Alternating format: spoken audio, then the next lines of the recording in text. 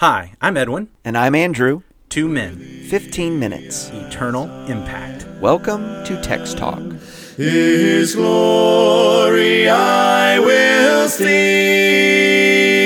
I will empty all my... Welcome to Text Talk. We've got an episode on Acts chapter 18. So glad that you've tuned in and joined with us in the discussion today. Edwin, what is our text? We are in Acts chapter 18. As you said, we're going to read, picking up where we left yesterday with verse 5, but reading the whole paragraph through verse 11. When Silas and Timothy arrived from Macedonia, Paul was occupied with the word, testifying to the Jews that the Christ was Jesus. And when they opposed and reviled him, he shook out his garments and said to them, "Your blood be on your own heads. I am innocent. From now on I will go to the Gentiles." And he left there and went to the house of a man named Titius Justus, a worshiper of God. His house was next door to the synagogue. Crispus, the ruler of the synagogue, believed in the Lord together with his entire household. And many of the Corinthians, hearing Paul, believed and were baptized. And the Lord said to Paul one night in a vision, "Do not be afraid. Go on speaking and do not be silent, for I am with you. And no one will attack you to harm you, for I have many in this city who are my people." And he stayed 1 year and 6 months teaching the word of God among them. Boy, I love this. Picking up where we were yesterday, talking about how Paul was occupied with the word. In our last episode, we discovered how when Paul came to Corinth, he had an occupation. That is, by trade, he was a tent maker. He meets up with Aquila and Priscilla, and while they seem to be spending time making tents in order to support themselves, he is truly about this mission of making the word of God known to others. And what a case study we have here, and people responding to this gospel, that the Apostle Paul was serious about his work and teaching, and he finds receptive hearts. In fact, the Lord makes the statement in this vision that he has many people in this city. And so what does it look like when people are responding to the word of God? Why, the scripture says they believed on the Lord. In fact, many of the Corinthians, hearing, believed and were baptized. Here we pick up a theme that we've been seeing over and over again in the book of Acts, and that is this activity of baptism, immersion in water, that's inextricably linked to profession of faith, becoming Christians, becoming disciples. They are baptized. Well, it's interesting that this is the way it says the response happened in Corinth, because a lot of people, when they talk about Corinth, actually claim that folks weren't baptized in Corinth. What's that about? Well, I do know that we are looking in Acts, the inspired history of the beginning of this church at Corinth. And it is a church we have more information about in the New Testament, because after the Apostle Paul will move on, he'll receive messengers from this church, and he will be given insight that there are problems and difficulties in the congregation, which he needs to address. They need his help. They need his pastoral care and guidance. And so what do we have later in the New Testament? The letter of 1 Corinthians, the letter 2 Corinthians, these are letters pinned back to this church that was established, we read in Acts 18. And one of the first issues that was troubling this church at Corinth was actually division. Actually, that there were members of the church who were mindful of other personalities, itinerant preachers who evidently had spent some time and done some ministry in Corinth. And there was this party spirit developing among the saints. Some of them were beginning to identify themselves not with Jesus Christ or purely with Jesus Christ, but particular preachers. We've talked in the past about baggage, bringing baggage in with the conversion, and I think that's one of the things that's happening here that Paul is responding to in his first letter to the Corinthians. One of the things, if I understand it correctly, that was very common in the world of philosophy, especially during the New Testament time, especially in a town like Corinth or Athens or Alexandria. Sure. You would have teachers that would develop a following, and they, of course, would have their time to reason in the marketplace. We've talked about that before in Acts, that Paul went to the marketplace and he reasoned in the marketplace because that's where those teachers and philosophers and students were gathering to do that sort of thing. And that's where the different teachers would discuss with one another, debate with one another, argue with one another. That's where the different students would defend their teachers to one another. That was very common for these Corinthians, and now they've brought that baggage into the church. They've brought it in. My teacher is Peter, or here Cephas. My teacher is Apollos. My teacher is Paul. And of course there were some that were saying, well, mine is Jesus Christ, which on the surface that of course would seem to be accurate, be the right answer. Yet truth. Even here, the idea seems to be that you can even have a party mindset, even if you're naming, quote, the right party, the party of Jesus Christ. There's still can be a problem there. And so we've got that division. They've brought the baggage in. And one of the issues about this baggage has been about who baptized whom. And so Paul goes on to say, I am thankful that I didn't really baptize a whole lot of people in Corinth. Yeah, so we are now referencing 1 Corinthians chapter 1. And so maybe we'll just do a little reading here in 1 Corinthians. You want to read that? Yeah, I've got a couple verses here. 1 Corinthians 1 verse 11, I'll start reading. It has been declared to me concerning you, my brethren, by those of Chloe's household, that there are contentions among you. Now I say this, that each of you says, I am of Paul, or I am of Apollos, or I am of Cephas, or I am of Christ. Is Christ divided? Was Paul crucified for you? Or were you baptized in the name of Paul? I thank God that I baptized none of you except Crispus and Gaius, lest anyone should say that I had baptized in my own name.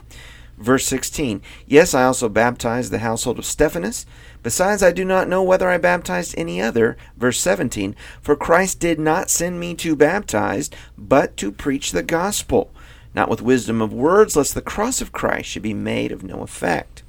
And there are people today who will look at that verse and say right there, baptism is not part of the gospel and not part of responding to the gospel as essential to salvation, because Paul was not sent to Corinth to baptize. That's what he said. And yet, in reading Acts 18, what we discover is that when people responded to what Paul taught, how did they respond? It says they believed and were baptized. So what we find in 1 Corinthians chapter 1 is not at all telling us that the Corinthians were not in general baptized, because Acts 18 has taught us that is exactly what happened. That's right. When they heard what Paul taught, their response was to believe and be baptized. Here's something really, to me, intriguing about these two passages as they interlock and interweave together. Sure. I'm trying to remember. I read a book called Hidden in Plain View, and it talked. I'm trying to remember the word it gave to this. This has just occurred to me as we're reading right now. Unintended. It's not. I can't think of the phrase, but it's the idea that, boy, it takes. You'd have to have such a high level of planning. It's almost hard to grasp that this is made up. But these things just naturally interweave together. In Acts 18, we hear about Crispus. Mm-hmm. Paul mentioned him in the letter to the Corinthians. Mm-hmm. In Acts 18, all it says about Crispus is that he believed with his entire household. So in Acts 18, you might think about Crispus, well, he just believed. He didn't get baptized. Yeah. But we get to 1 Corinthians, and Paul says, well, I baptized that guy. Yeah, baptized Crispus. The guy that in Acts 18 it only says he believed, Paul tells us, I baptized him. Yeah.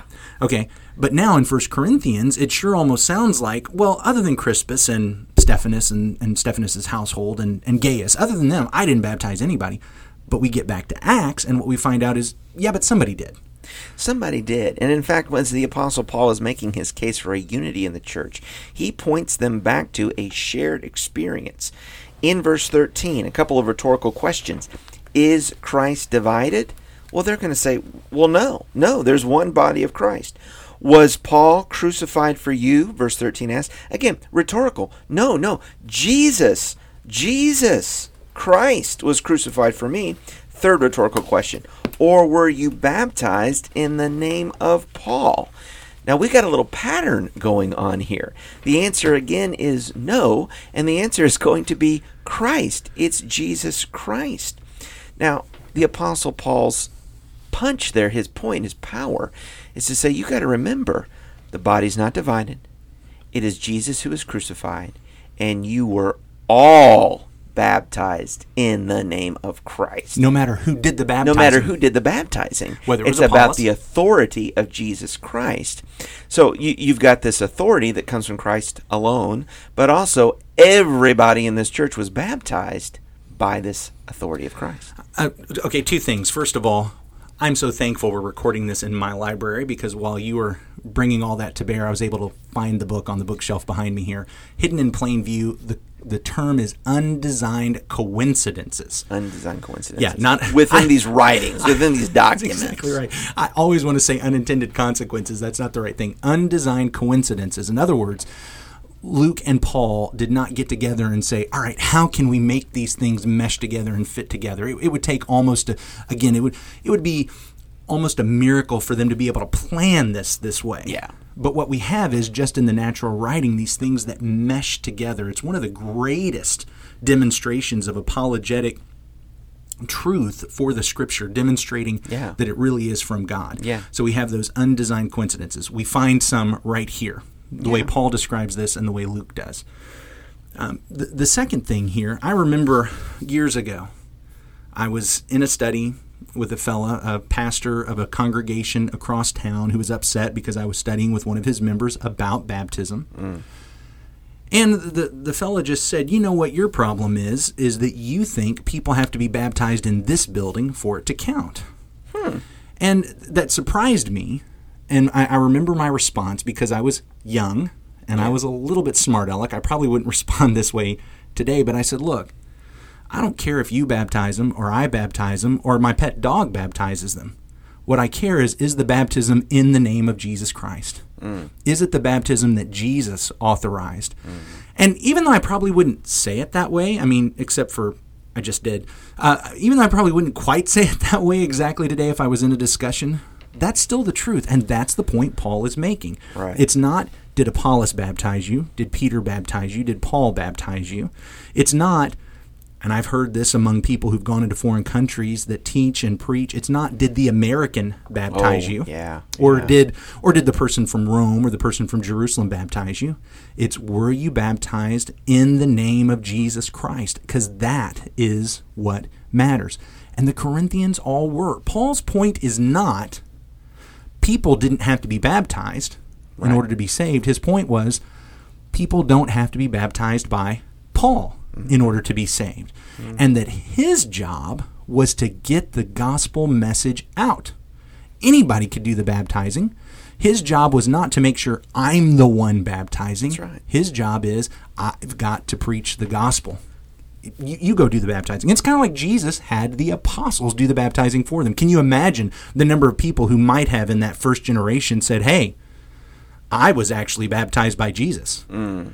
But he had his apostles do that baptizing. So we see this consistently throughout all the Scripture in the New Testament. Yeah, so I was just going to say that this has been a great discussion, and I loved the extra text and showing the complementary nature between here in 1 Corinthians and Acts 18. It's been encouraging. It's been good. And again, to see the consistent message that when the gospel is proclaimed, this new covenant of Christ, the terms of admission and participation in the covenant are consistent.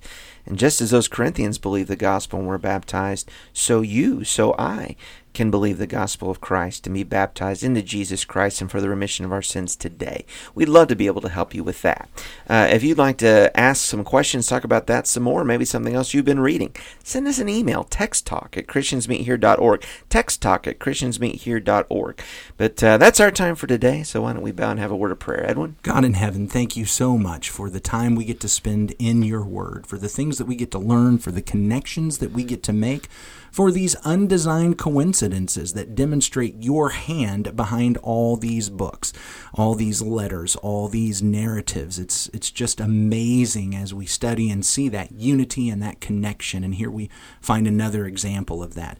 I pray that everyone who is listening will follow in the footsteps of the Corinthians, that believing in Jesus Christ, they will be baptized for the remission of their sins, that they will respond to the teaching of Paul, recognizing that Paul cannot baptize them today, but they don't have to be baptized by me or by Andrew.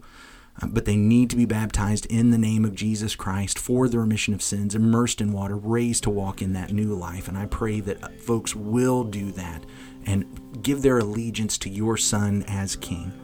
Father, be with us throughout this day. Help us to bring glory to you. It's through your Son, Jesus, that we pray all these things. Amen. Amen. Thanks for talking about the text with us today. I'm Edwin Crozier, and I'd like to invite you to join the Christians who meet on Livingston Avenue this Sunday for our Bible classes and worship.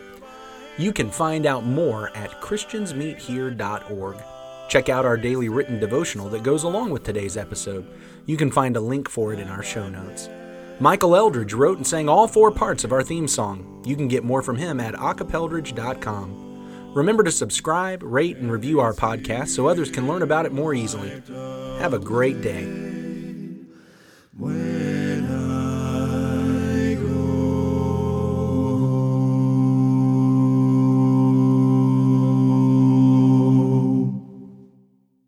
Welcome to Text Talk. We've got an episode on Acts 18 today. We're so glad that you've tuned in.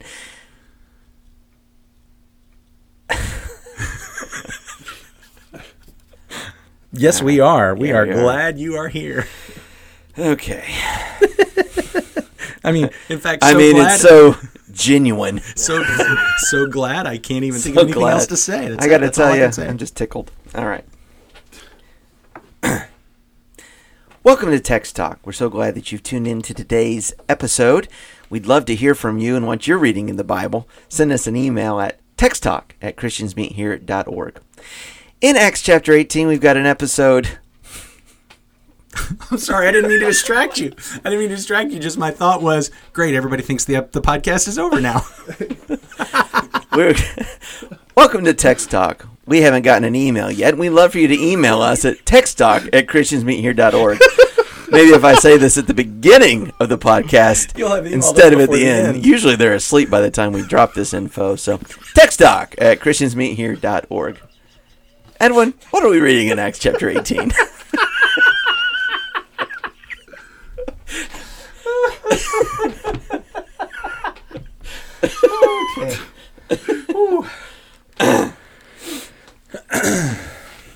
That's funny.